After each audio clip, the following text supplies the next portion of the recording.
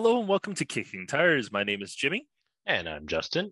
and today's February 2nd, and we got some automotive news to this week. Some really interesting stuff, Yeah. like car and drivers saying a whole bunch of different things. We'll get to that.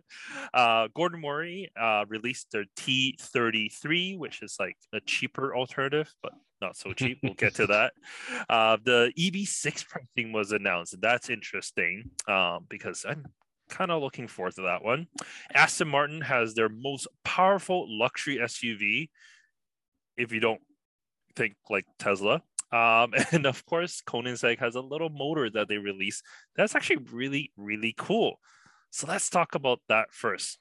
Because, I mean, Koenigsegg, they make amazing hypercars, right? But this little motor here, it's it's going to propel, of course, their latest vehicles, but it's also like something I could see that they might be able to want to like maybe share with the rest of the world.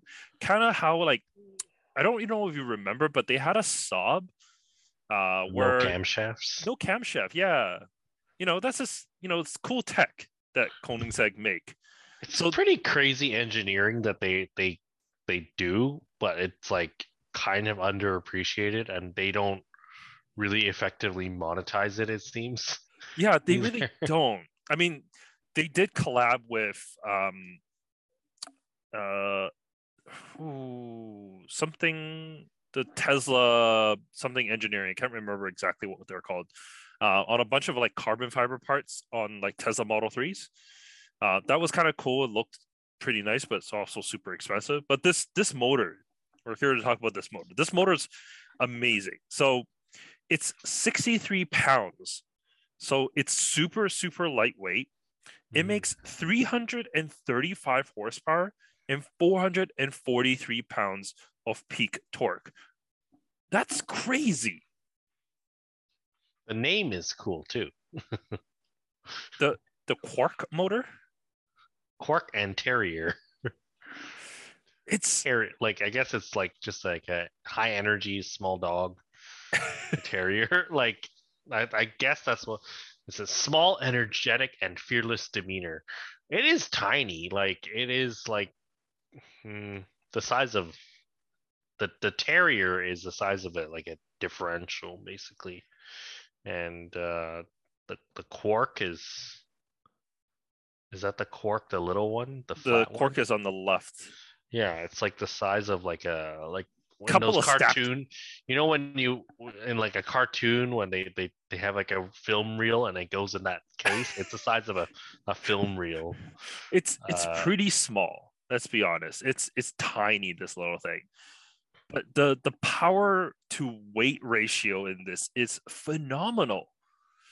Like if I can get one of these and slap it onto like, you know, any production car, put in some batteries, I can make a pretty amazing EV. mhm. Yeah, because you're saving space, you're making a lot of power, and more space for batteries. It just makes sense. Yeah. Yeah. I mean, it looks absolutely cool. The power that it comes that is peak power 335 and 443. It doesn't stay there. The power does drop off over time. I mean, you kind of assume it does, but it's not like it's designed to just work by itself, right? It's designed to work with tandem with a few of these motors. I think in their latest supercar thing that they made, they have like three of these Mm. along with internal combustion engine to power the vehicle.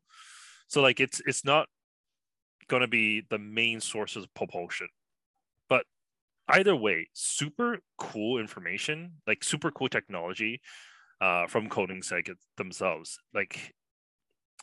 This, like stuff like this, we need stuff like this and better battery tech to Hmm. move into this new EV world. This kind of makes sense to me. Anyways, let's move on to something that's a lot louder. The Aston Martin DBX 707. Yeah, it's like the complete opposite of the Koenigsegg, where Koenigsegg's trying to chase efficiency, power, and basically the future. Aston Martin's here, like, we need the most powerful thing. We're gonna be the Hellcat of luxury SUVs, and it's called the 707, but it makes 600 something horsepower. Six 697.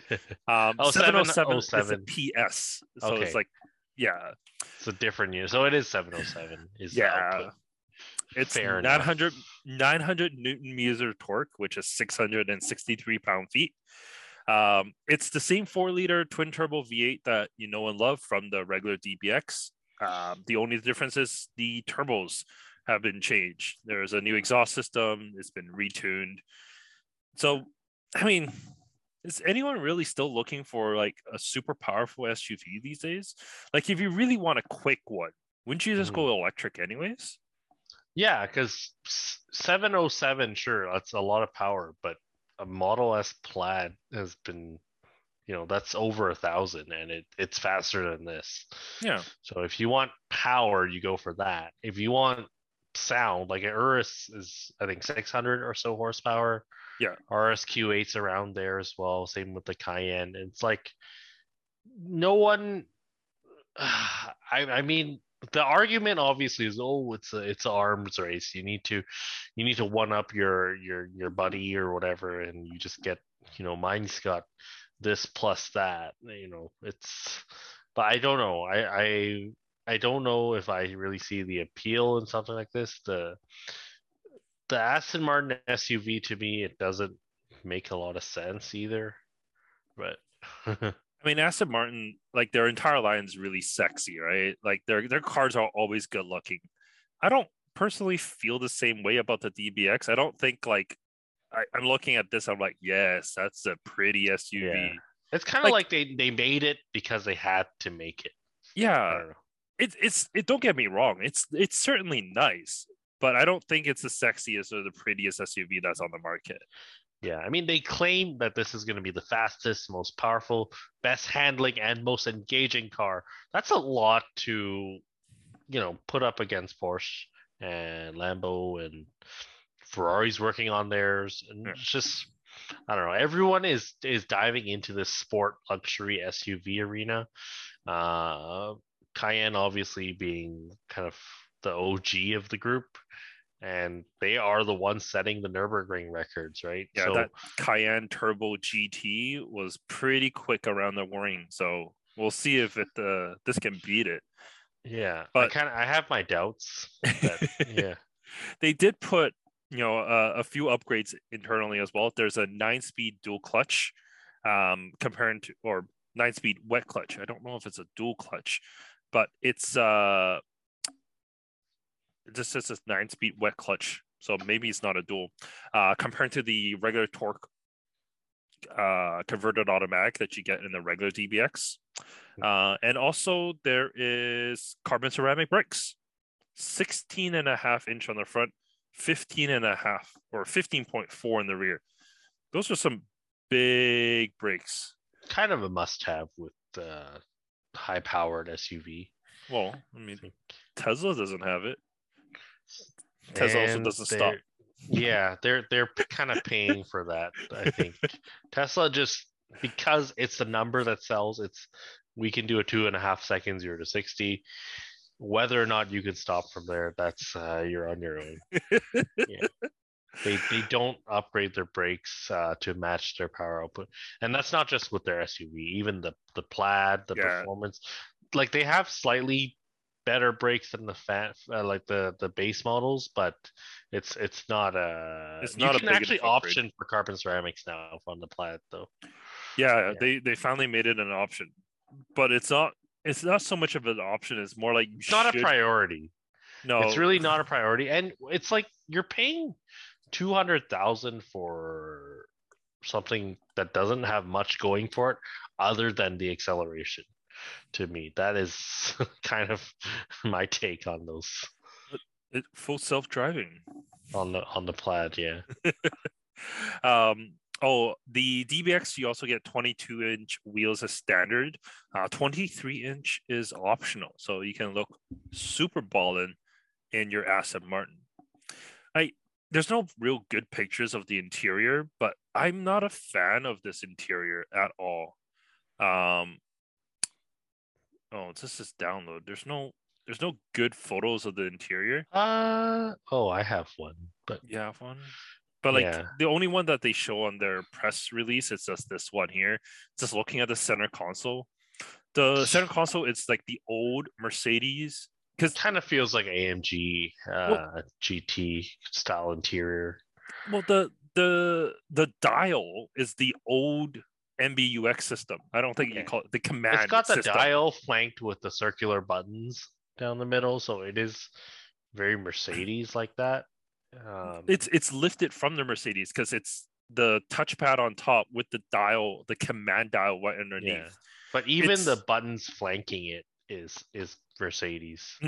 Like yeah, yeah. look the shape, like they didn't have to put it that way. I get it that the mouse has to be that way, but uh just the way it's integrated is quite Mercedes. Yeah. The shape is just not. It doesn't have the presence. Like I don't even know how to describe it of the interior, but it's like it doesn't stand out and doesn't like wow you either. Which I think at this price point you ought to feel a little bit more special. It's not even about like having like nice material. I'm sure the materials are great. And because it's a Mercedes system, it's probably more user friendly than other more boutique makes. Yeah, And whatever it's they probably can more come up with. reliable. But yeah, no, the shape is just not that. Doesn't feel expensive, I No, guess. definitely not. It's yeah. I don't know how to feel, but like I saw maybe one on the road thus far, and I was like, oh, okay, that's nice. But Yeah. Well, and that's the thing is like hmm, I used to be very on top of like, okay, this car costs this much, this car costs this much. And I saw the DBX and I see cars like the Levante and I'm like, I have no idea how much these cars cost because it's it's it could be 100,000, it could be 150, it could be 400,000. Like there's just the sky's the limit and it's just whatever it sells for is what it sells for. And it's like it's one of those things where you're not really looking for the value. The value is in the dollar amount, the MSRP. And it's just, oh, I'm buying this because it's expensive. And I can't say, I can't pinpoint exactly where this is price wise. Uh, Whereas like something like a Rolls Royce Cullinan, right? Like that, that's not something you can get for 250 grand. Like that yeah, is you that's five see hundred that and thousand you're for like, sure. oh, this is half a million, if not more than that. Yeah. But yeah, I get confused by cars like the Aston Martin because I'm like, okay, well the tech is hand me down, the engineering is hand me down, the interior is nice, but it's not like that impressive either. And so it's like where they price it, I really have no idea. It just depends how exclusive they want to make it and what people are really willing to pay for it. Uh, Well, I can tell you exactly how much it costs. $235,000 US. that seems reasonable, honestly. I don't even know anymore. I don't know how much a Porsche Cayenne Turbo A GT is these loaded days. Cayenne is up there. Yeah. Yeah. Then I mean, this is the competition is Porsche Cayenne Yeah. Turbo GT, the Urus. Those are Urus the is main about two. is around 250 to start, but they go up from there. So um yeah, so it's in that range. Yeah. Okay. Well, I mean, if Urus is 250 to start, then this is definitely not that bad, considering that it should be faster and whatnot. And Aston Martin named a heritage in it. It's I wouldn't say it's just as good as a Lamborghini, but it's pretty up there. The Urus has something which is like it has a very distinct look. I don't think it's a pretty car. I actually don't like the way it looks, but it you pull up in that and it's like, okay, that's a All Lambo. eyes Like on you you. don't mistaken it for anything. It does grab a lot of attention, and it's why all the rappers gravitate towards that. The Well, Aston it's just is because it's a Lambo. Like you just say the name, right? Yes, it's a flex in itself, but an Aston is a flex too. But I think that the DBX looks a little bit more generic, whereas the Urus is very, very Lambo. Like, people complain like, oh, well, this is like, it's a Q7, it's a Cayenne, but you see it and you're like, there's no mistaking like what it is. Yeah, definitely not. Speaking of no mistake, if you take a look at this thing, you'll be mistaken in it for some sort of kit car. Because Gordon Murray revealed the next vehicle that he has, which is the T33. So it was a little while ago. He released a T50. This T33 is the more affordable variant of the Gordon Murray vehicle collection that you can buy at only $1.85 million. US dollars. Which is like 5 million Canadian with our conversion rate right now. I get it. Gordon Murray, need to Google this T33 Gordon Murray, or just type in T33 supercar, because it's just words can't describe how underwhelming it looks. Because this is a $2 million hypercar thing. Supercar, hypercar, whatever you want. It can't go to hypercar category because it's not powerful enough. Okay, yeah, because it's only a 3.9 liter V12 made by Cosworth. Yeah. I guess the party piece is that it revs to 11,000. Yeah. Or 10,500 RPM. 10,500 is the red line. It makes 607 horsepower there. That's really not. I mean, the McLaren F1 made that much power. But at 9,000 RPM, you get peak torque at 332. The McLaren F1 made 618. Peak torque at 9,000 RPM. This reminds me of driving like an S2000. Like, yeah, you have to rev it out a little bit. But he did say that I think it was like 200 and some odd torque, or 200 and something pound-feet is around 2,500 RPM. So it's not as bad as like, fully revving it out. But, it's a small V12, right? So it's known you're going to expect it to rev, which of course it does. And I'm sure it's going to sound absolutely insane at 11,000 RPM. But yeah, it's going to be available in automatic as well as manual. The auto is actually a little bit lighter. It does. Yeah. It doesn't have the T50's, that fan that he has in the back to assist with the aerodynamics and the downforce of the vehicle. So this is a standard kind of, I wouldn't say road going, but like it's just regular aerodynamics compared to T50's kind of, fan generated ducting type aerodynamics. But yeah, it's like you said though, it is a little underwhelming to look at. It just looks like a car. We kind of talked about this. The T50 was better. Yeah. The T50 still doesn't look like a $2 million plus supercar, but it's better. Yeah, we talked a little bit about this before the show, and you said it kind of looks like a C4 or C5 Corvette with just someone sticking body panels on it. This reminds me of like the early 2000s when we saw cars like the Nobles, the Salines, those type of cars that like they're kind of barn build looking, but like nice-ish, like a Callaway something or other, Hennessy something or other.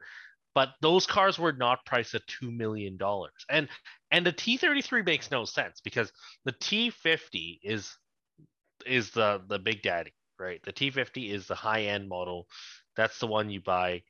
But this is the budget option that's $2 million. Like, you don't have the flex because you bought the cheap one. You couldn't spring for the T50. Like, at that point, what difference does it make? Why bother making a cheaper variant?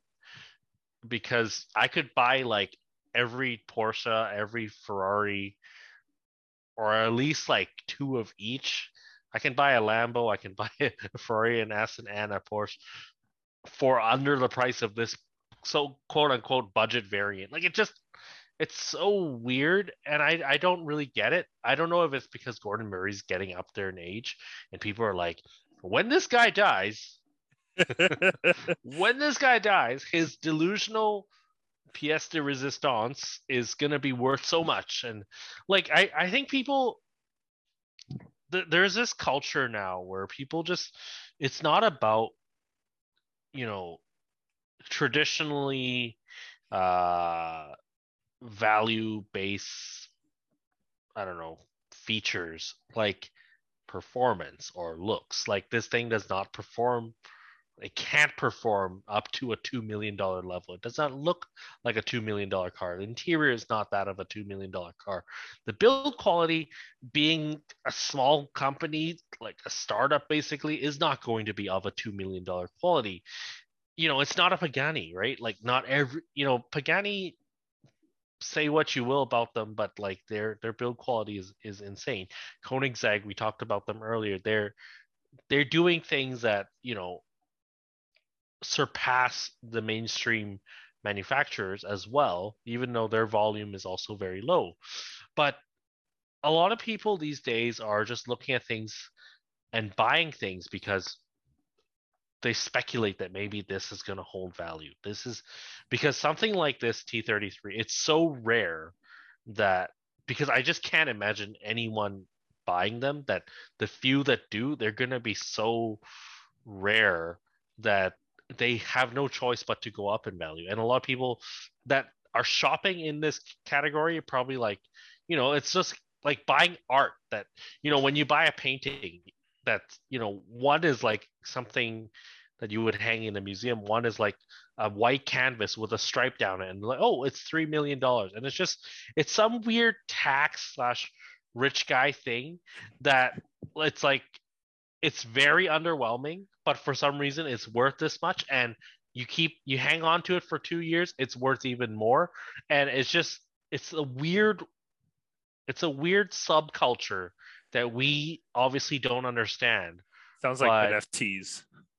it's like, yeah, it's like NFTs. And I don't want to talk about it because I don't want to give it more attention than it deserves. But yeah. So here's some more facts about this car that you might be interested in. It weighs 2,400 pounds, which is about 220 more than the T50.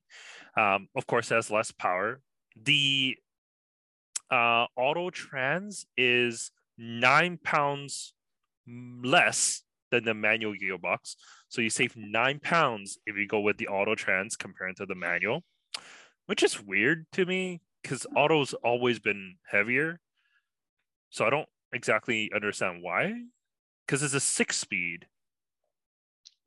Maybe. This manual is probably like a traditional unit lifted from some like Getrag or some like mainstream manufacturer, whereas like the automatic X-Track.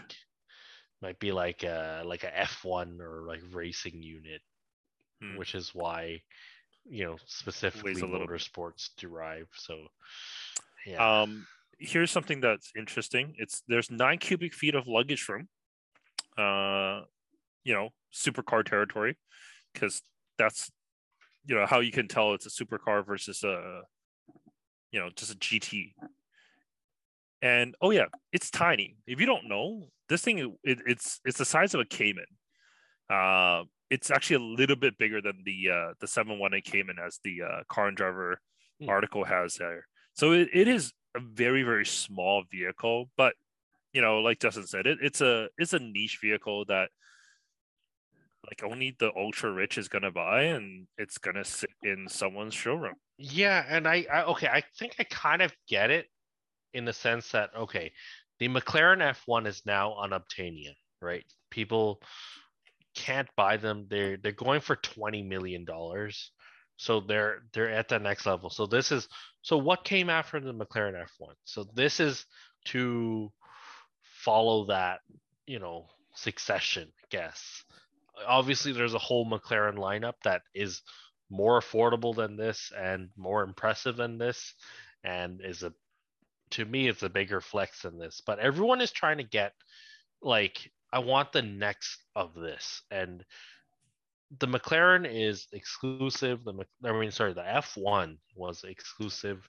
It was, but it was known, like it was a household name in the '90s that like everyone had a model of it because that was like the game changer. Where this isn't. So just because it's built by Gordon Murray and it captures a lot of the same philosophies behind it in 2024 when this is set to release, I just don't think it has the it's not going to captivate a whole generation like the F1. So it's not going to have that I mean, let's put it this way, right? Everyone jumped on the Lucid bandwagon.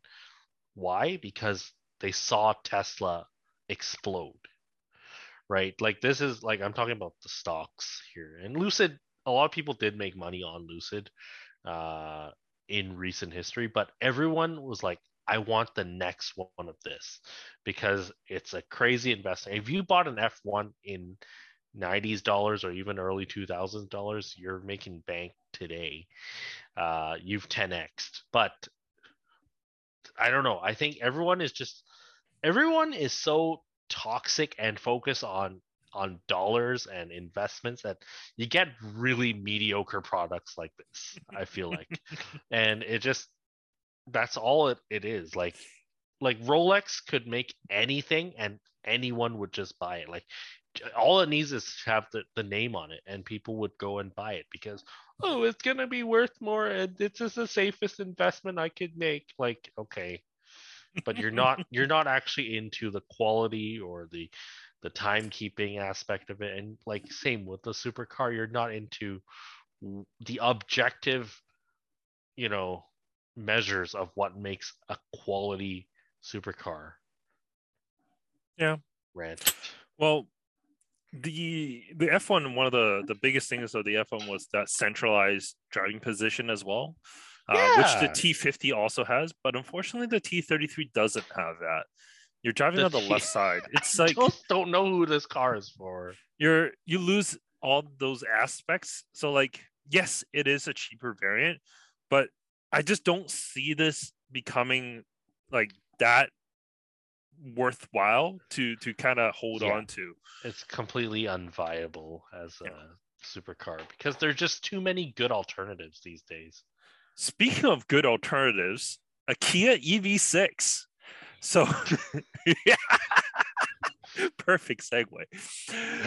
The information that got released today, or actually, I think it was today, are the models. So we knew the EV6 was coming out. We saw the EV6. We liked the EV6. I think it's a pretty good looking EV, and it's a strong contender compared to the Ioniq 5 as my next vehicle because if I'm looking for an EV, I think those two are one of the two vehicles I'm gonna get. So they released the pricing and the trims that you can get. So base price, it's a rear-wheel drive standard range, which is 373 kilometers of range roughly. That's 45,000 Canadian dollars. That already comes with like lane keep assist and a lot of the driver safety information. It has the standard dash, which is like a 12.3-inch infotainment along with the. Is it upside down though? What's upside down? The dash. Oh, we'll worry about that later. Another 12.3-inch cluster, like it looks good, and it's 45K, like I said. So 45K is pretty good to be honest in terms of pricing. It's completely in line with Ioniq 5, which also starts at 45K. But the Ioniq has one up, which is called the Preferred at 47K, and that one comes with the heat pump, which here in Vancouver you kind of want. In order for you to get that for the EV6, you have to go with a long range. So 500-kilometer range to get the heat pump, and that's 53,000 Canadian, which is $1,000 more than the long range of the Ioniq 5. So once you step up, the Kia is a little bit more money there. When you want to go all-wheel drive, it's the same price. So it's 55 for the EV6, 55 for the Ioniq 5. But then That's Kia, before rebates. And this is before rebates. All pricing is a before lot rebates. of car for the money, I think. But then when you go for the top trim, that's where it kind of goes a little bit weird because Kia has two top trim. They have a GT Line Package 1 and GT Line Package 2. So if you get the package 2, then it comes with most of the information that the Ioniq 5 comes at, and that's at 60,000, which is $2,000 less than the EV6. So it comes down to like, which trim you're looking for. Some trims, the Ioniq is a little bit better. And the others, really, it's the same compared to the EV6 here. But okay, this is what I was thinking, like actually in the afternoon today. A lot of automakers, like mostly German automakers, you're able to get the base engine with the top trim like features. A lot of German automakers do that. But like Hyundai, Honda, basically anyone else, they don't. You have to step up to the top trim to get the toys. Like, I don't necessarily need 441 kilometers of range. I'm okay with rear-wheel drive and 373. But for me, like, I really want a sunroof. I can't get the base $45,000 version. I have to step up to 62,000 to get a sunroof. Oh, even the oh wow, yeah, I see that package 2. Yeah, I guess I don't care about a sunroof, but of course you don't. My son loves looking like any car that has that panoramic roof. He's looking up. He loves it. So like the sunroof is almost like a must-have. you But could go to Home Depot and buy a reciprocating saw. Reciprocating saw, some plexiglass, and just DIY. Yeah, I might have to end up doing that. I mean, 45K versus 62 to step into a sunroof. yeah, that's annoying. Yeah, I don't know why the Asian manufacturers love to do this. Is they really force you to step up, and at 62, it's like, dang, that's Audi Q4 price, Q4 e-tron price. Yeah, it is. Like it's the entry point of that, and that only tops out at 72, which is pretty reasonable for that brand of vehicle. This has more power, though. I think it was. Actually, no, it's a GT line. It's not. I think this is actually about the same. Yeah, I don't expect it to be significantly faster. Now, between the Ioniq, I know you're talking about how they go back and forth in terms of trims and value. Yeah. So the trims typically that's someone in Canada's decision to how to spec them out, how they're gonna bring them into North America or Canada specifically. Like I know in the States sometimes they don't get like heated seats in the lower trim, but here you do.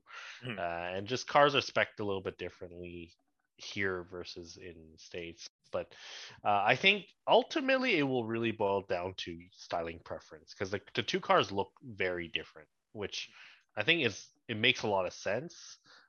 Whereas like if you see the ID4 and the Q4, they're cousins. Like you can tell those are cousins. Yeah. Yeah.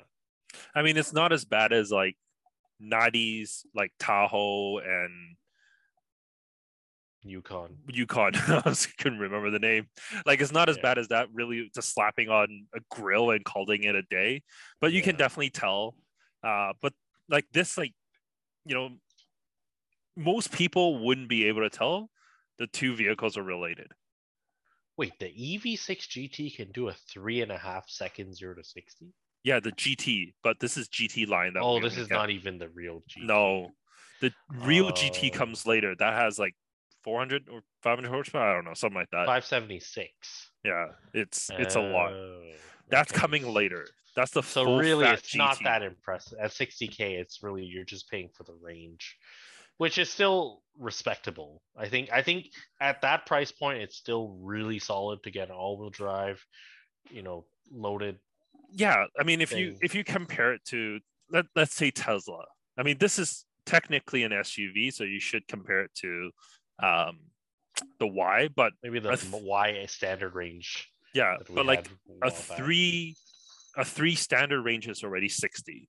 Mm. So, for the same price, you're getting all-wheel drive, more power, and more range. Yeah, so this is doing a 6.2 second 0 to 60 from what I can see. More than which respectable.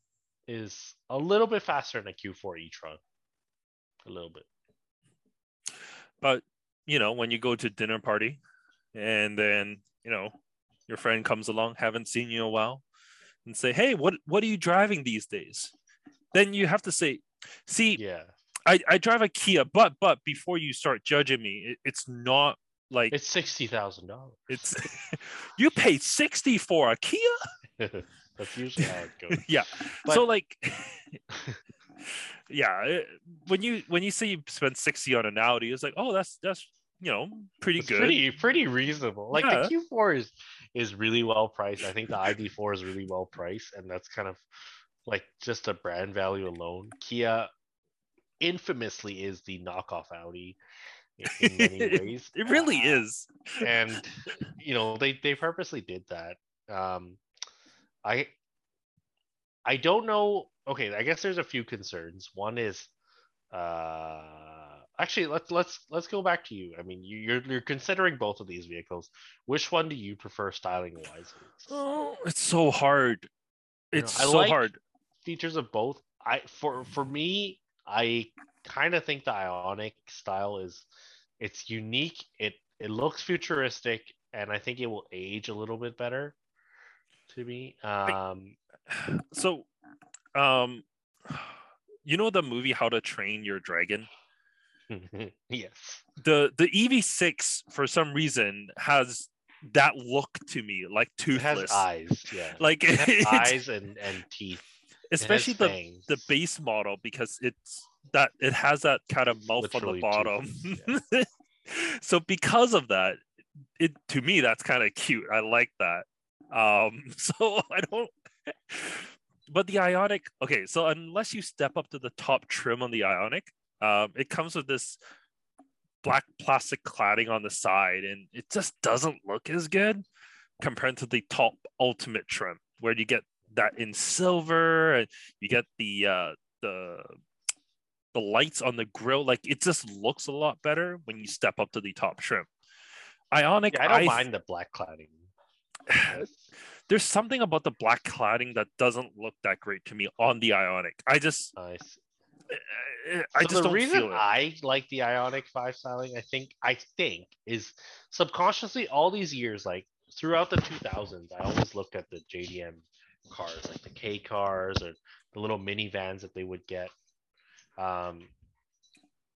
and it reminds me of that like neo futuristic like era, like just post 2000s, where everything was boxy and LED, and like just that generation that we never got here in North America. And that to me is why I think I have an attraction to the Ionic, because it just reminds me of that, what in 2000s we thought a futuristic car looked like. Yeah, it's very pixely, like the headlights, taillights, like everything is kind of this blocky pattern that's inside. It does look really good, and in person, I don't mind it at all. Yeah, but the EV6 just looks more like a car. It does. It's more it's got curves to it. Yeah, it's less robotic. And then the back organic end on the EV6, I think that's where I like it the most. It's polarizing. I think the back end it's gonna win people and it's gonna lose people. Like, yeah, it definitely will, because that kind of piano key style taillight is definitely not everyone's kind of cup of tea. And the mustache handlebar thing. Yeah, I don't know. Yeah, it's definitely not everyone's thing, but I personally do like it. I think it's so unique and so different. As for the interior, it's kind of a mixed bag, because the EV6 comes with, it looks like at least the GT model comes with really nice seats. And I like how the dash kind of wraps around you. I like the black bezels for one. We were talking about it earlier this week, and the Ionic, just the thick white bezel is just not that is also the 2000s look that I'm talking about. It's like, remember like the Sony Vaio laptops in like the early 2000s that they would have those funky colors, a lot of white, gloss white plastics, first generation Android tablets.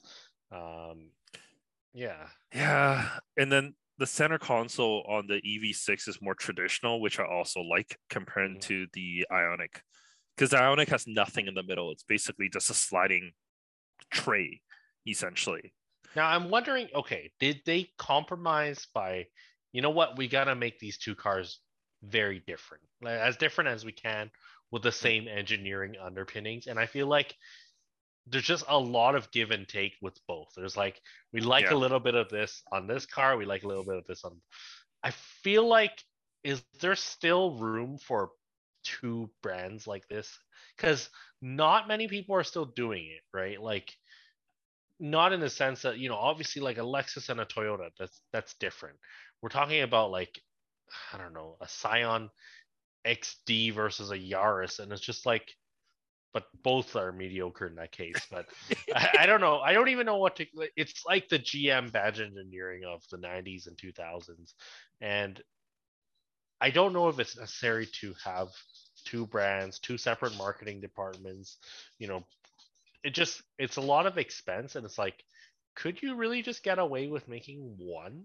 But now that both brands have so much traction, like over the last 2 decades, or well, maybe specifically the last maybe 1 decade, I guess, is they've made so much stride in terms of market share and who they really are.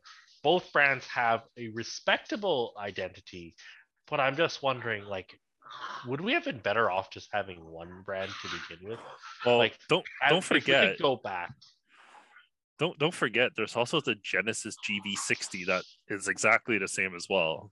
Well, no, you see, Genesis, I'm okay with. Like, I Mm. don't think that the content that has a direction, right? Well, not the GV60, which we talked about before, because it's like this is the luxury version, but it looks the cheapest out of the three. It does. Um, but the Genesis brand still makes sense, but it's just like, okay, these two, they're getting a little bit too close, and it's confusing to buyers, and it's just if we could pool our budget together and just make one set of sheet metal and interior trims, it would cost a lot, and they could really undercut some of the Japanese competitors, German competitors, It's yeah, whoever. So it's definitely possible. I think this car is that really polarizing one. I don't think people need like a sporty one and a more classical version, which is kind of what Hyundai Kia is. Um, I don't know if you guys can hear my dogs. They're fighting underneath. Oh yeah, absolutely. Okay. Don't you worry. We can definitely hear Oh them. no. But yeah, I that is kind of my dilemma with the Ionic brand and the Kia brand is like I feel like something's got to give at one point. We're just gonna be like, hey, let's put our money towards engineering. I think because I do want to say you had a Kia before, and I'm surprised you would go back. It was a really bad dealer experience. I don't want to go back to that dealer ever again. But the brand itself has been fine, other than that engine was supposed to grenade on me. But Well, that's and fine. that was a whole generation of Hyundai Kia buyers, right? Like that's not you're not you're not the anomaly there, I think. No, Let me just I eliminate the I I distraction. bought that car simply because of the design. So I Mhm. had a 2011 Optima, which was redesigned in 2010 by Peter Schreier from Audi. And I went for it because of the looks and everything you can get. It was Mhm. 2011, and I had heated and cooled seats up front, heated seats in the back, panoramic sunroof. Those are things that were just like astonishing to me. I was driving at that time a 99 Honda Accord. Yeah. Well, and the styling was so good that it kept up for 10 years almost, Yeah, that car. Whereas Camry, Accord, like they all changed design. Even the Sonata changed significantly over that 10-year span. Yeah. Sonata changed like every 2 years somehow. Again, it's like, where is this money going? Could this money be better spent had we just done it right and like left it? Uh, you know, but yeah, because you're not the only one with kind of concerns about Hyundai Kia engineering and reliability, right? Like they have a decent warranty, but like even yesterday, I literally had a customer bring in a Kona Electric, and they're like, "Yeah, I had like she had a battery issue. Well, she came in for a dash cam yesterday, but the battery issue she had a few months ago, unrelated. We before she ever came into us, but the battery was replaced under warranty for that electric, and it was 16,000 like under warranty, but it's a $16,000 repair, and it's like, Mm.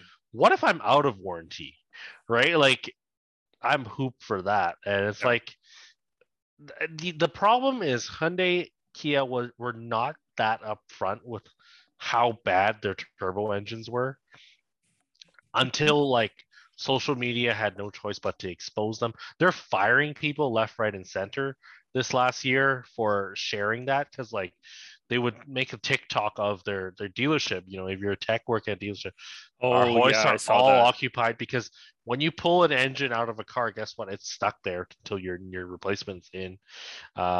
Which you know, there had so many cases where ECUs were dying, engines were dying, and it's just like just graveyards of warranty claims, and these are not small warranty claims.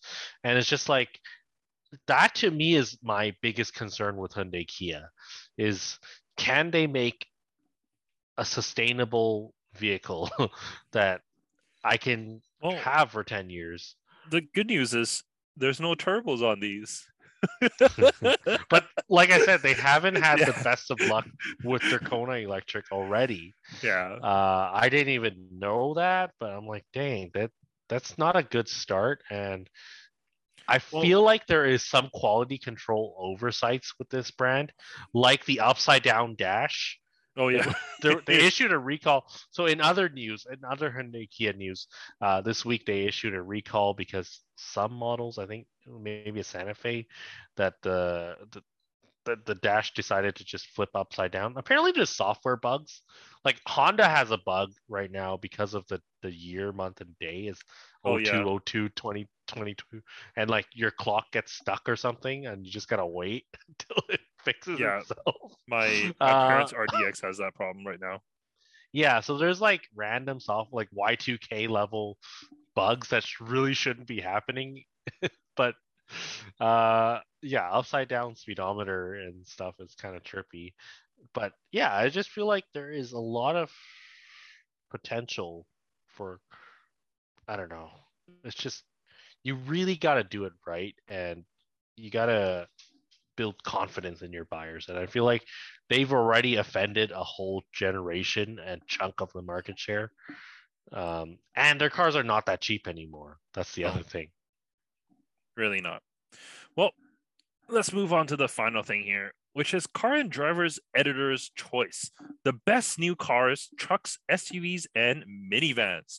So Car and Driver released this on February 1st, and uh, let's just say some of these things are some of the cars that they selected is a little controversial, and Yeah. this is kind of weird. So But the whole editor's choice thing. Okay, the reason I wanted to bring this topic up is because some manufacturers, like Stellantis, I think VW as well, like a few different manufacturers started bragging about, hey, we're featured on Car and Driver's, editor's choice list. But the editor's choice list is not like Motor Trend Car of the Year or or any kind 10 of car of best. the year or 10 best. It's just like it's not very limited. Like each category, like each segment has multiple vehicles, and you're not necessarily in the best company sometimes. Like, I don't know. Like, there's a few things that stand out to me, but you can check out the list on Car and Driver.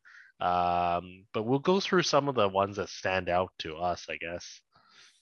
Um, I mean, okay, so I'm gonna start right from the beginning. Compact SUV, they pick 4: Hyundai Kona, Kia Soul, CX-30, and the Volkswagen Subcompact SUV.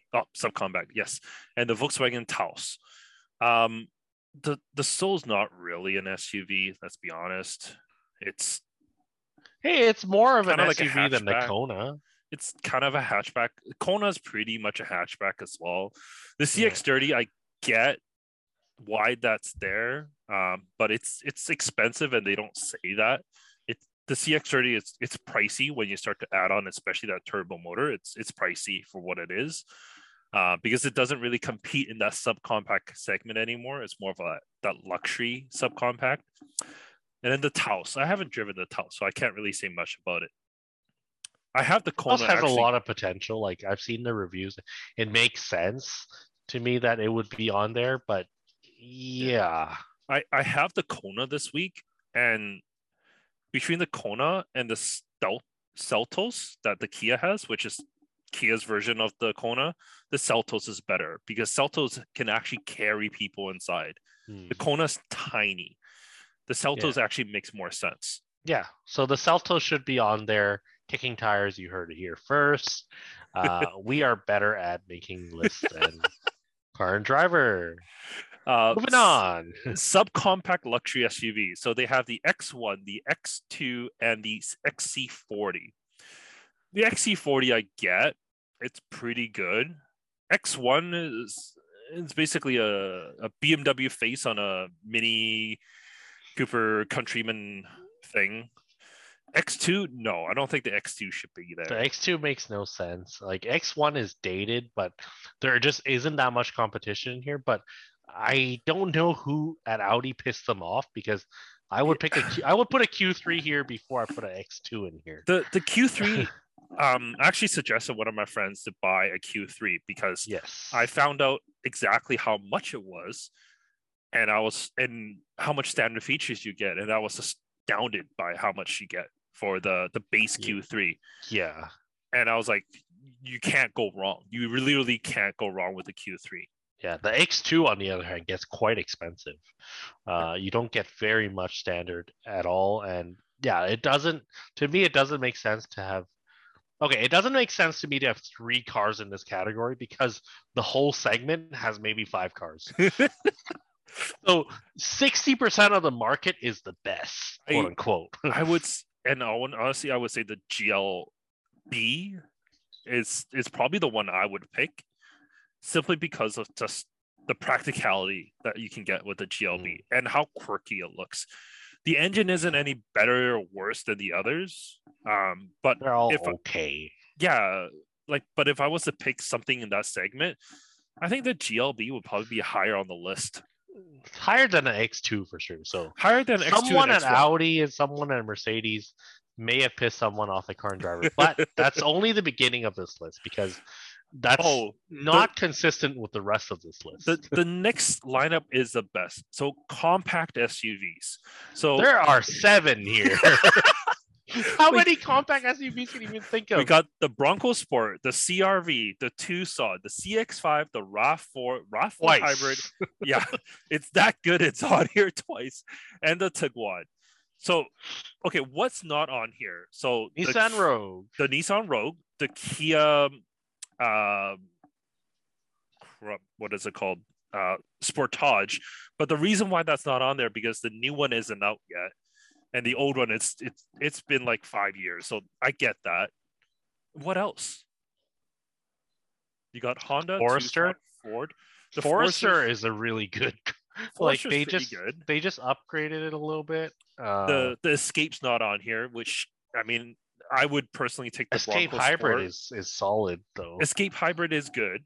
And they have the plug-in hybrid if you don't want all-wheel drive. Like the CRV is so old now. Like, how is this still on this list? No, the CRV shouldn't be here. I don't know. This list is it boggles my mind. The Tucson I get. The Tucson's pretty good. But again, Bronco Sport I get. 7 top picks in a segment of 10, 11 cars. Again, 60% passed and are top picks. They put CX-5 on here, but for the lows, they don't put how small it actually is. The Or how CX-5 is bad it is on gas. that's fine. No one cares about gas. But the CX-5 is laughably small in the rear seats. Like comparing to the rest of that segment, yeah, especially a the CX-5 Forester. is really small. Like, how do you overlook the Forester? Like, the Forester is quite the leader in it, but I can't. Well, the engine is really slow in the Forester. The engine is bad. Let's be honest. But yeah, is it? But overall, as like a car, it is like a good car. It's reliable. It's reasonably efficient. It's huge inside. Yeah. It's very capable off road for what it is. And it's like well priced and has amazing residual value. Like you can't go wrong with a Forester. No, you and really it's not can't. in there. Like, And yeah, you know the we're other not one that, Subaru fanboys either. But you know the other one we like, the Outlander, is also not on here.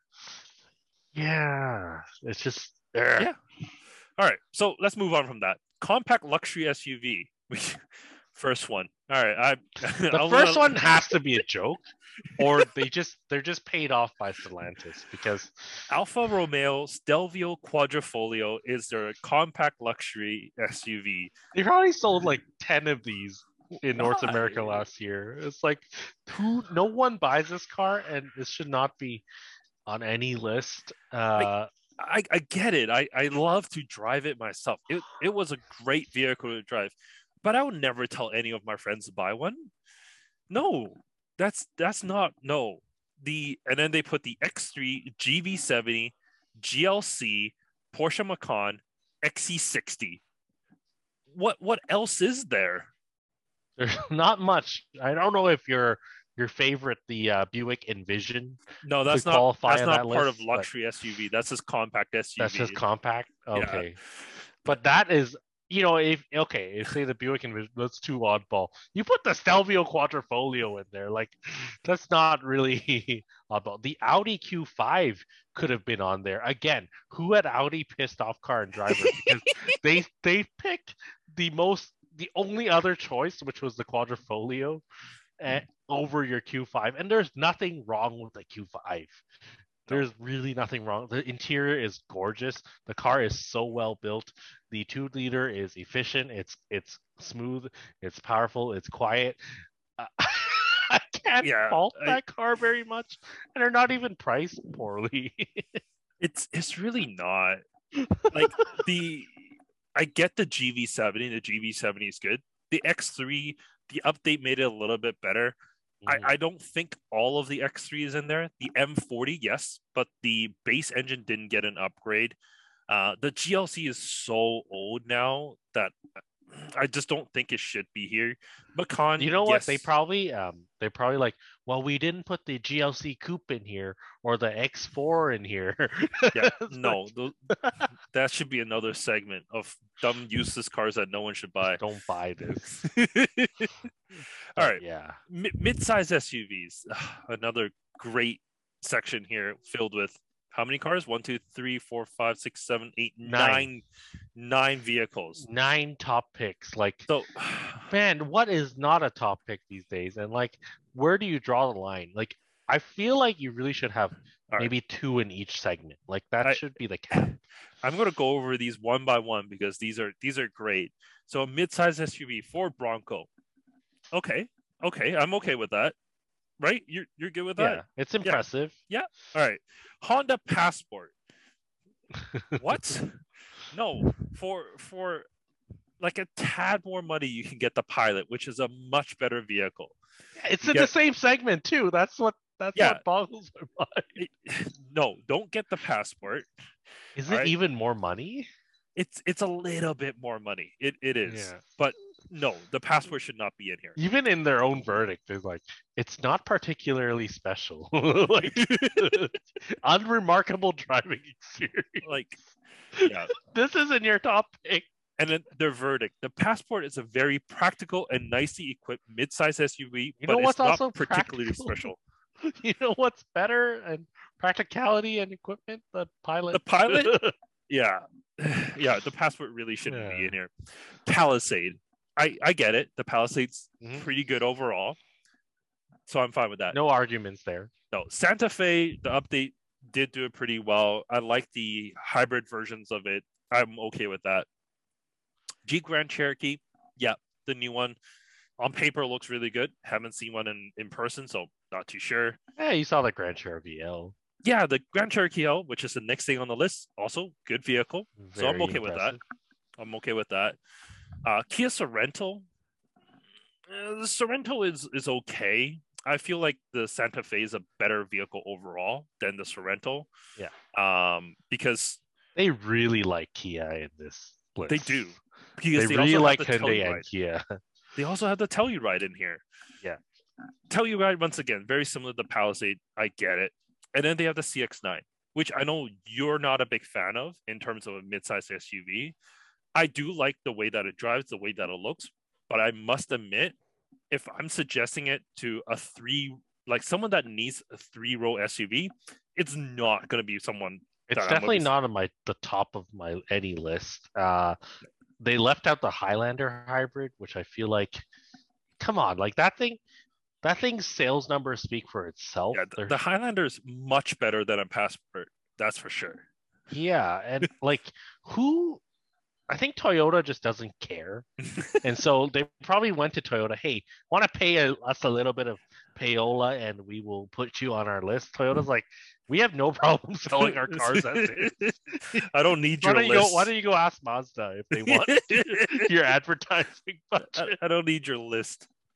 Yeah, midsize it. All right, midsize luxury SUVs.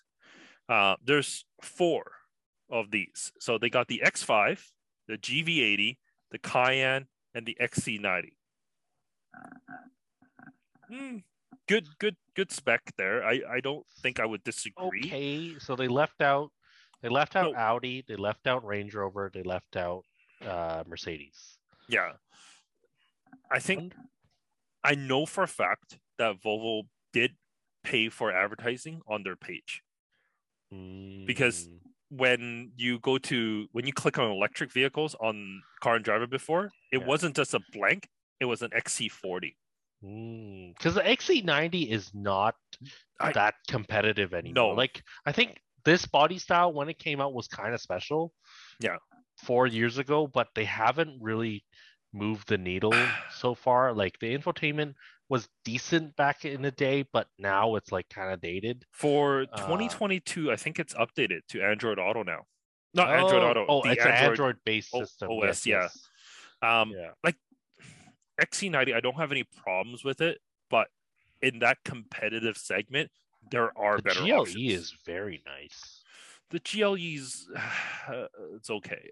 It has some like a lot of Mercedes that I've been driving. They have just like materials inside that creaks and rattles. It just doesn't. I don't think that is on the criteria for this. Like based on this list so far. I don't even know what the criteria is for this. The criteria is so random. But like, okay, if you want like a good luxury SUV, like Range Rover, reliability is typically not on the list. Like it's not really like a review criteria necessarily. So I feel like not having a single Land Rover Range Rover model is kind of a missed opportunity.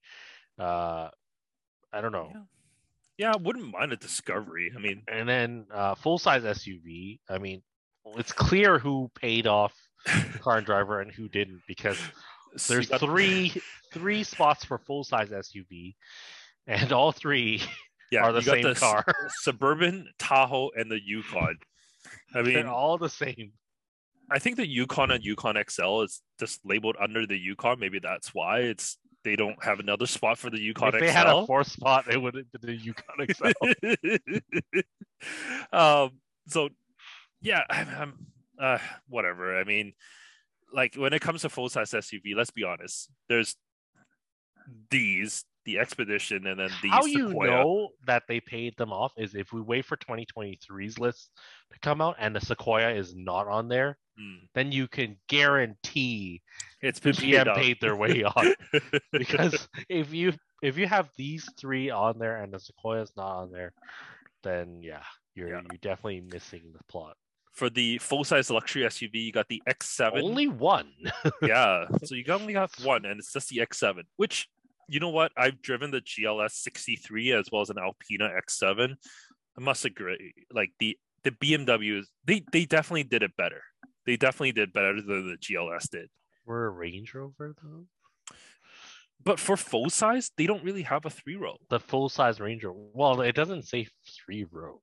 Oh, that's true. That's true. And then Lexus just released again. Toyota. Who did you piss off? Because the LS600 just came out, like a huge upgrade on the LS600, which I guess would be a full size luxury SUV. No, it should be, yeah. And that thing is nice. Not as nice as the X7, according to Car and Driver. Apparently, but. The compact pickup truck, there are only 2 available in the market, so let's put both of them in here. I don't know what. Okay, because they had to have created this list and like how many spots there are this year, because the compact pickup truck didn't exist last year. So they made this. They decided, let's make this a new category. Yeah. And let's just put everything in it. Put both of them in there. These are the only cars available. I can't argue with either because they're both on there. I mean, they're both. I haven't driven the Maverick, but from what I've seen so far, the Maverick looks good. The Santa Cruz I did like, but as a pickup truck, it's so useless as a pickup. Like, it needs to do more as a pickup to be an actual pickup. The mid-size pickup truck. For mid-size pickup truck, there's only one. Yeah. Ironically, so it's like compact pickup truck is a new non-existent segment, and there's 2 in there. Mid-size pickup truck, hugely popular segment, only one. Only one. It's a hugely, because the Tacoma sells really well.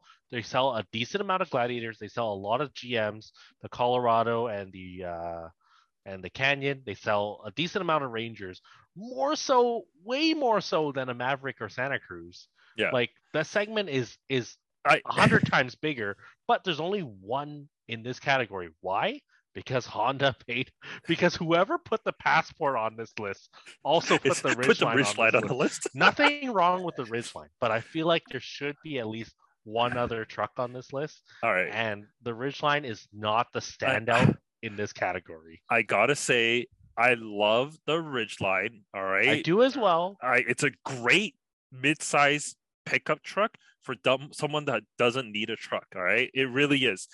But when you have a mid-size pickup truck market and you're like an auto magazine aimed for the US market, you have to put something that's an actual pickup in here. Let's be honest. Yeah, like the actual one that people consider when they're shopping in this segment. Again, Tacoma, Gladiator, Ranger, Colorado, Frontier, the brand new. These are all like decent contenders, and you've only left room for one. Again, Toyota, who did you piss off? Because all right, full-size pickup truck. We got the F-150, we got the Raptor, we got the 1500, and we got the TRX. So essentially, we got Stellantis and Ford. Yeah, Chevy didn't make this list. Yeah, they didn't pay it off enough. Yeah, they can only afford the SUV segment, even though they're basically the same truck. Their SUVs are really good. The trucks are not so good, even though they updated their truck. Maybe because the interior wasn't updated until 2022. Maybe that's why. This is a 2022 list, though. Okay, I retract my statement. Because it's the new Raptor. It's the new Raptor. It's the new TRX. It's the new F-150 hybrid. So the Silverado does have the update. Yeah, they did get the update for 2022. But let's not give it any spots at GM here. It doesn't make sense to put the TRX the least relevant. Like, why is the TRX even on here? Because it's such a no one who needs the full-size pickup truck is buying a TRX. That it's strictly a toy, and it's such an expensive one at that. I don't know what you're talking about. It's the best thing ever. When I drove it, it showed me 8 miles per gallon. I don't. See, the problem with this list is that it by including these, they're excluding others, and that implies that a TRX is a more sound choice than a 2022 Silverado It or the sure new is. Tundra. Again, the Tundra that just got the No. huge update. The Tundra is garbage compared to Again, my TRX. Toyota, what did you do, Toyota? Does the Tundra have 707 horsepower? It doesn't. That's why it's not on this list. Moving on. We got the heavy duty pickup truck winner, which is the Ram 2500. No Silverado, no Ford. I don't know enough about heavy duties. Yeah, I really don't. I just know that there's 3 of them, and they all have this towing war, which can tow more than like 1,000,000 pounds or whatever. That's all I know. I know they have the Cummins diesel, which I guess people really like. Yeah, the city van. City van. A segment of one. Is there anything else other than the like ProMaster? Maybe the ProMaster is more like a full size van. Transit, the small 250. Transit Connect is not really a city van. It's more like it's a cargo van. Like with skipping city van because I just don't have any input there. Yeah, but minivan is also a very egregious. Like it's so obvious that they really, really don't want to put Toyota on here. And I'm gonna flip through I'm gonna pick up a Car and Driver magazine and flip through to see if there's any ads for Toyota because there is no way you have a top minivan list and you don't include the Sienna. Instead, they put the Odyssey on there, which is so dated.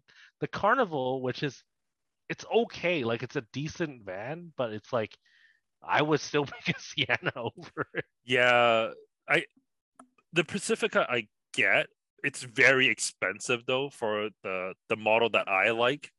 The Odyssey, like you said, it is pretty dated. I actually have a 2022 Odyssey booked.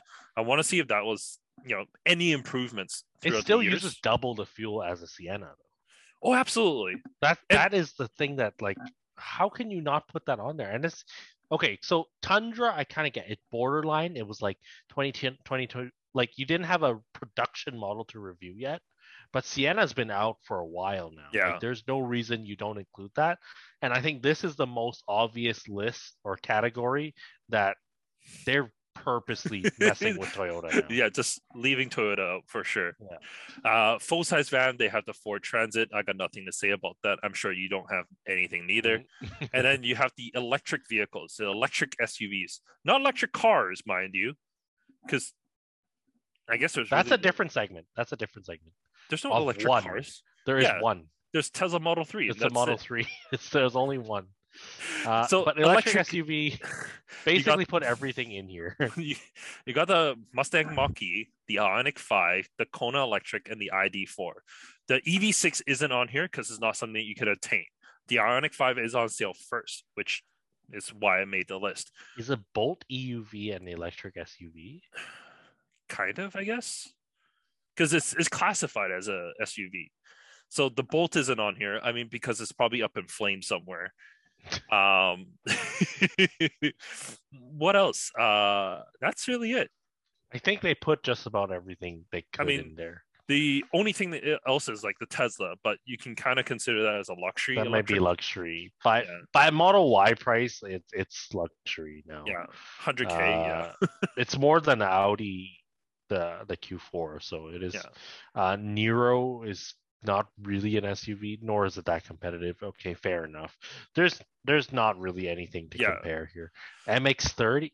No, I'm just kidding. No, let's. If we put the MX-30 on here, then we know this list is full of crap. Yeah, no, MX-30. I stand by that car. It's fine for certain people, not for a lot. Certain people that like, if you live in a vacuum, like if you don't know that anything else exists, perfectly fine. But because other vehicles exist and money is interchangeable, there's actually really good incentives on the MX-30. I learned that from a dealer locally. You gonna buy? No. I asked because I have a friend at a local dealer. I was like, hey, I know the MX-30 isn't going to be doing that well because of the price. They're like, we got incentives, and essentially with the tax rebates and everything, You can probably get one, maybe around 30.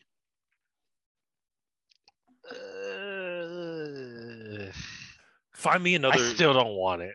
Yeah. All right. Moving on. Luxury electric SUV. BMW iX, which you can't get. Not yet, anyways. I haven't seen one on the road. Yeah, what the hell? Why is the iX on here? I don't get it. I mean, it's technically there should be either I think the because Tesla. they couldn't put all Tesla. They didn't put any Tesla. No, Tesla's in other parts of this list. Is it? Yeah. Oh, wait. They're on there twice actually. There's more cars underneath. Oh, I didn't know. There's a lot of cars. This list of the quote unquote best cars includes 80% of the cars on the market minus Toyota. Yeah. I only went through half the list and I thought the page was the over list because I is saw so an ad. long. Like they literally included everyone. All right, I'm going to skip. So it's iX Rivian R1T. Fine. All right. Subcompact. What are you giving me? Hyundai Accent and Kia Rio. Those are the only two on the market. The Sentra. Sentra's not a subcompact. Oh, right, Versa. Do they still make the Versa They make sedan? a Versa sedan, yeah. Oh. But I guess that's how memorable it is. Yeah. All right. Subcompact, Right. fine. Compact car, Honda Civic, Civic Si, Mazda 3, Elantra N. Not the regular Elantra, mind you. Oh, you rolled it in with sport compact. So there's a sport segment Oh, and then there's a compact segment. Okay. So compact car, only the Civic and Mazda 3. I'm okay with that. I'm okay with that. Those are the two best in the segment. Let's be honest. No one's gonna buy a Sentra. No one's buying Corolla. We can tell by your view counts, Jimmy Mac reviews. Like that's your most popular video, is it not? Like, it's doing very well. And I'm very happy about even that as a Toyota fanboy, I have no qualms about them leaving the Corolla out of this list because the Corolla is hot garbage. So I'm okay with that. Yeah, there's nothing really else, right? Yeah, there's really Elantra. It's kind of whatever. Anyways, moving on. Subcompact, Civic Si, Sport compact, Sport compact. What did I say? Subcompact. Dyslexic. Anyways, They included every model possible. Civic Si, Elantra N, Veloster N, GTI, Golf R, GLI. So 2 of the cars have the same engine. 3 of the cars have the same engine. There's really only 3 cars, but they couldn't narrow it down to 3 cars. They had to put 6 and just stretch it out. We put the Elantra and the Veloster in here. We'll put the GTI R and the GLI in here. And it's like, okay, you're really like grasping at straws here. Sport compact. I think that's really what it else is even WRX in this segment. Oh, Yahoo! Subaru too. You know what? It's because Toyota owns part of Subaru. They're mad at that part. They're like, no. Because I would take a WRX over a GLI. I looked at GLI pricing. It's super attractive. WRX pricing is good too. So WRX lease rates are really good. But yeah, like if you're not talking about leasing, if you're talking about like just the price of a GLI, is redonkulous how good a GLI is. So I can kind of understand, but I would replace the WRX with the Veloster N because I don't think Veloster N really deserves a space here. Veloster N is so fun. It's fun, but for the price that you're paying for a Veloster N, it's not worth it because it's priced higher than the GTI and it's priced almost the same as a Golf R. The next segment is a funny one too because it's like there's only like 4 choices and there's room for 3 in entry luxury compact car. So they have the A3 compact S3 sedan 2 series, but they have the 2 series is like the rear wheel drive, not the Grand Coupe. The coupe, the 2-door version, not the front wheel drive base. So they don't have the Mercedes, the A class in here, and the CLA. Which honestly, I would take an A over a 2 series, and it's like the A3 and the S3 are the same car, so why go through that length to exclude it? Yeah. I don't know. Like this feels shady to me. Yeah. Too. Yeah. Family sedan, they got the Accord, the Sonata, the K5. So obviously missing Toyota, Mhm. but I kind of get it. The Camry's pretty old, right? Also missing The the Accord is pretty old too. not as old as the Camry though. Hmm. The Camry's older for sure. Also missing Legacy. The Legacy is actually decent, but who's buying a Is it Legacy these days? Altima? No one's buying the Ultima. No one's buying the Altima. Is actually not bad, It's not bad, but in but it's Canada, got big Altima energy. I don't know if you follow. There's this like Facebook group. It's like big Ultima energy or something, and it's just like ratchet ass Ultimas. It's worth checking out. all right, Facebook group to check out. Yeah. And then you got the entry luxury car. I don't understand And why the they entry point is 60K. Like, So they got the A5 3 Series at G70. Once again, leaving out the C Class, which the C Class, yes, there's C an class update. is the oldest in the class. Yeah, there's an update, but it's not out yet. It's not out. That one is fair. Yeah, Did they leave? They left the IS out, which, meh. fair. Yeah, TLX. Does that count? No, no, I don't think it should It's be. not up to par with the Germans. How about No. Q50? No, Q50. Okay, I don't even know why I mentioned that. Q50. Do they still sell those? Sports sedan, your favorite, the Alfa Romeo Giulia Quadrifoglio. Oh, Again, God. no one buys this, but Stellantis paid to have 3 of their trucks in the full-size truck segment that were all the same truck. So let's cut them some slack here. And then they got the M3, M4, CT4V Blackwing as sports sedans and sports coupes. Oh, and the Mercedes C43. They've I like the mingled them C43. in there. The C43 to me is I like the guess 40. because there's no competitor. I like the Audi's 43 kind of engine. abandoned it. The 43 engine is nice. The shape is not bad. Yeah. But it's old. It's old. I feel like okay, I guess coupe they have to be like 2+2 though. Yeah. Okay. What were you thinking? The Supra. Oh. But the Supra is actually on this list. I did look okay. through this list, so I was thinking actually like I wouldn't mind the like a 440i. it's too ugly.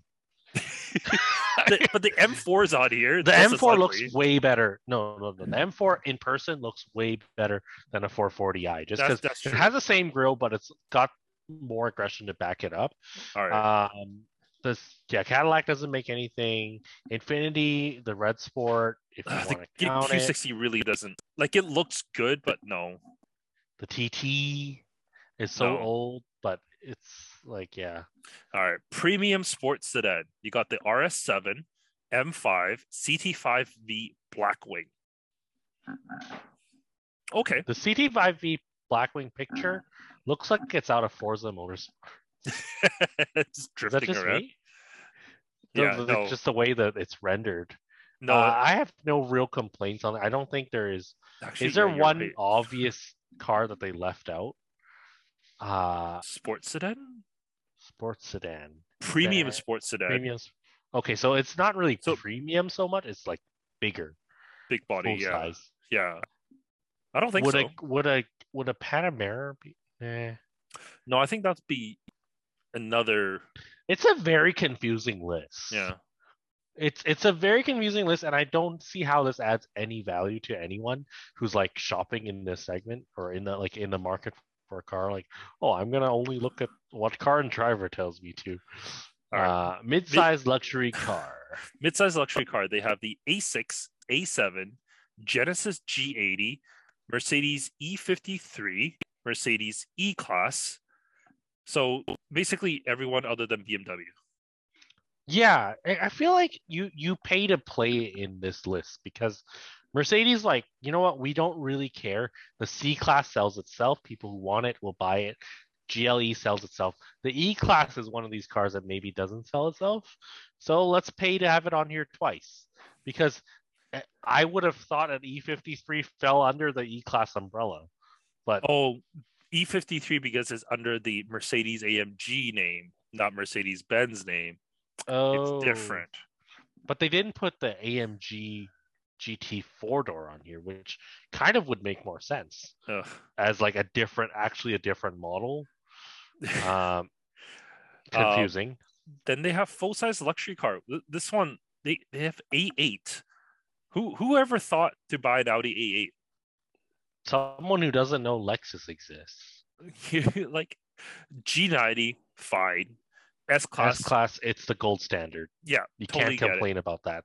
But yeah, the LS 600 is really nice. Yeah, also I really feel like expensive. that needs to be on this. It's not that expensive, like compared to. Oh, I was adding on all the options on the Lexus, and I was like, oh, that gets pricey. It gets pricey, but it's like not German Oh, money. it's not. It's definitely not German money. It's Like, not German money, and it's built to last like half a century. yeah, And so, uh, again, Toyota. I guess they just don't care.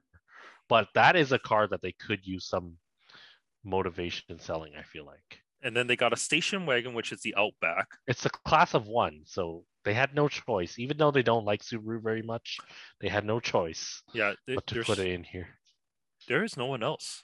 No one makes a long roof wagon, and the Outback is slowly being phased out as like not really a wagon anymore Yeah, it's because it keeps considered getting as an taller SUV. and Yeah, longer, and Volkswagen pulled out, so they're on their own. I love the next section, which is the luxury station wagon. So they have Yeah, the which is A6 not All-Road, really a prominent segment.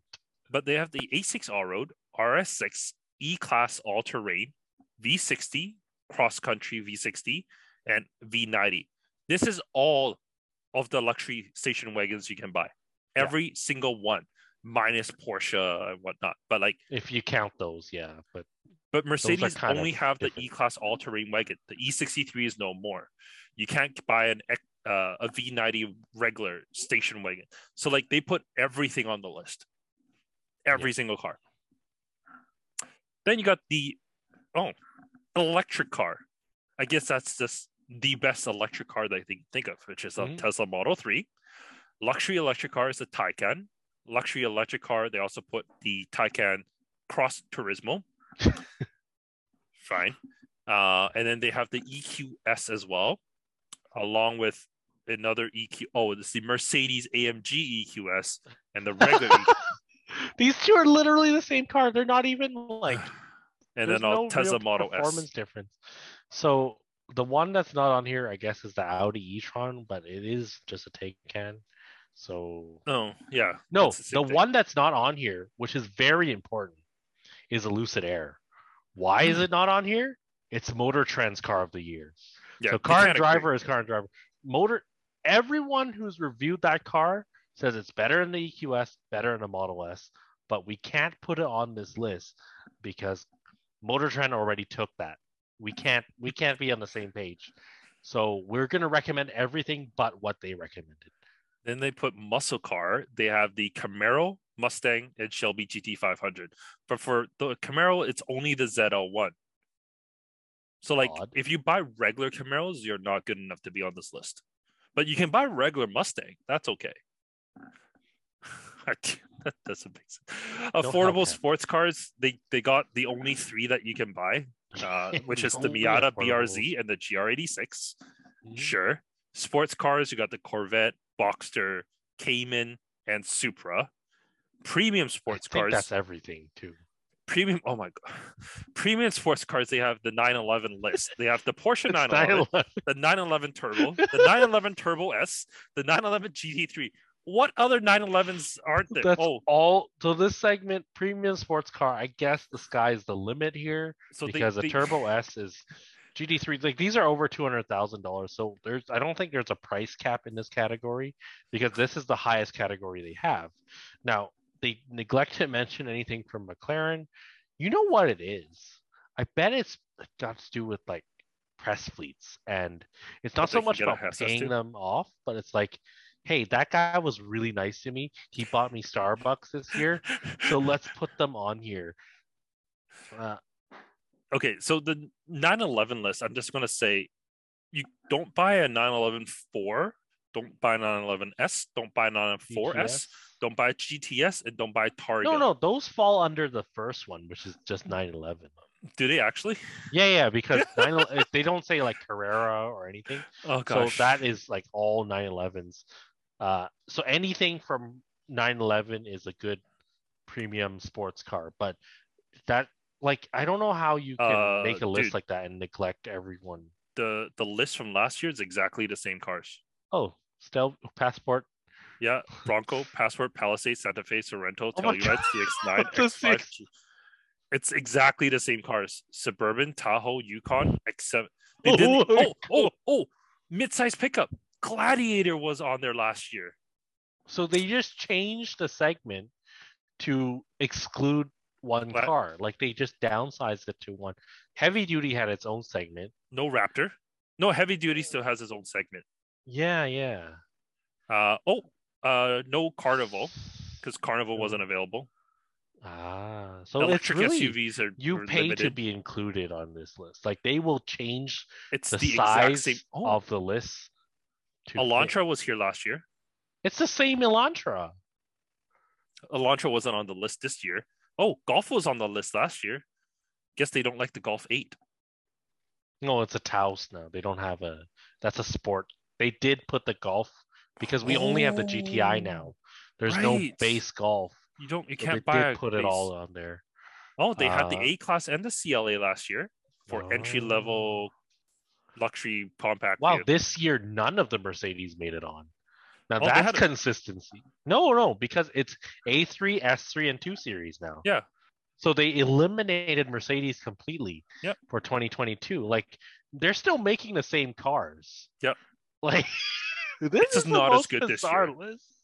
It's just not as good. The other cars that Oh also didn't change are better. Yeah, my gosh. A7, E class, A8, same thing. G90, S class, Outback, All Road, Wow. E60, exact same. This list is just such a joke. Also, Like once again, Z01 Mustang and GT500, Corvette, Miata. Oh, last year's oh affordable sports cars didn't include the BRZ and but what's GT86. the premium sports car? The, 911 and a 911. yeah, I like how this year they're like, you know what? We have room for three yeah. premium sports cars, Let's put and the then let's add GT4 one on more there. 911 on the list. All right, I know we're going a little longer here than we really should, but I Oh want to take a no, look at 2018 or 2019 here. Stelvio Quadrifoglio, they really like that car. Q7, X1, X2, X3, X5, They just Suburban. listed everything. It's the exact same vehicles. Transit. Oh no, It Transit. is. How did a Transit Connect get on your list? CRV. No, because in 2019, the Transit Connect was better than the Metris. But in 2022, even though neither car had changed, the Metris is now better. The I-Pace made it on the list. Hmm. Gladiator's Gladiator. still on there. It's not like they didn't know the Gladiator existed. So the Gladiator was on there, but the oh no, did they put the Ridgeline? Let me scroll back up. Nope, They Ridgeline's here did. as They well. did. Yep. Okay. Sportage was better back then. Okay. Tell you Urius. Urus, Lamborghini Urus is on this list. Yeah. CX5, CX9, Wrangler.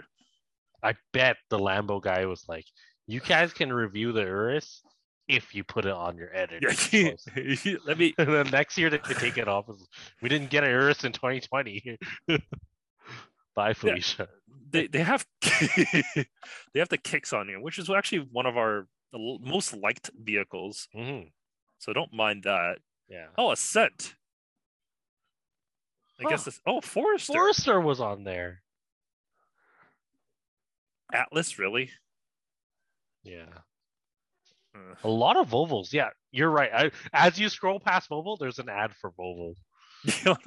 like Volvo right. is a long. There's two ads for Volvo. Yeah. So Volvo's been.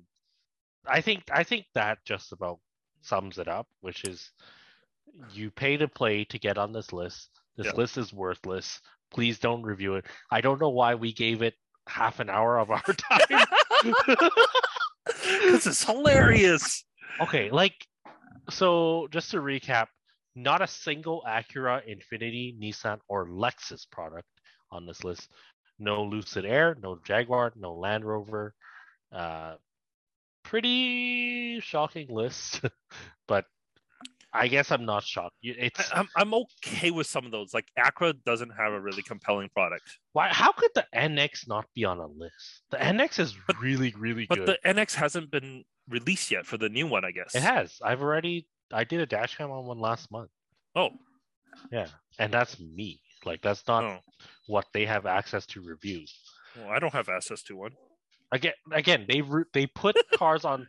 That argument does not exist because they put cars on this list that haven't really like made it to market yet either. Yeah, it's also So true. so how could you not put the NX again? Yeah, Toyota because the they don't BMW spend. iX. Oh, we're getting an ad for Mazda, which is why the CX-9 made it on there. Oh, I'm okay with that. The CX-9, CX-5, CX-30, MX-5. Yeah, Volvo. They couldn't BS the MX-30 like that. That would be too obvious if they put it on there. So everything but the CX-30 is on the list. MX-30. Mazda, or yeah, MX-30, yeah. But everything is on there. CX-5, yeah, Yeah. In the US, they don't sell the CX-3, so yeah, that can't be on the list. and the 6 is no more. Yeah, So they killed out the 6. Yeah, every model of Mazda is on the list, minus the MX-30. That is can you imagine a review list where Toyota doesn't make the cut anywhere except for the RAV4 and the Supra, which they don't even make, are the only ones on there, and every Mazda model short of the MX-30 is like, how? no, I feel like that needs to be our thumbnail for this week's YouTube. Mazda paid me to say this, but I think that suits right. Yeah, every single Mazda is better than Toyota. Yeah, yeah. I like my money from Mazda now. Actually, just hand out my PayPal. Anyways, I think that's really it for today. We definitely got a lot longer than we should have, but thank you so much for watching and going through this hilarious list with us. We'll do it again next year. We'll see what's available. Yeah, it's a good thing we pointed it out now. If the Sienna doesn't make it, if the Sequoia doesn't make it, if the Sienna doesn't make it back on, and the Tundra doesn't make it on the list, like, man, Tundra's not going to make it. I can tell you that for sure. In any case, thank you so much for watching and so much for listening. And we'll see you guys next week. Take care, guys. Catch you next week.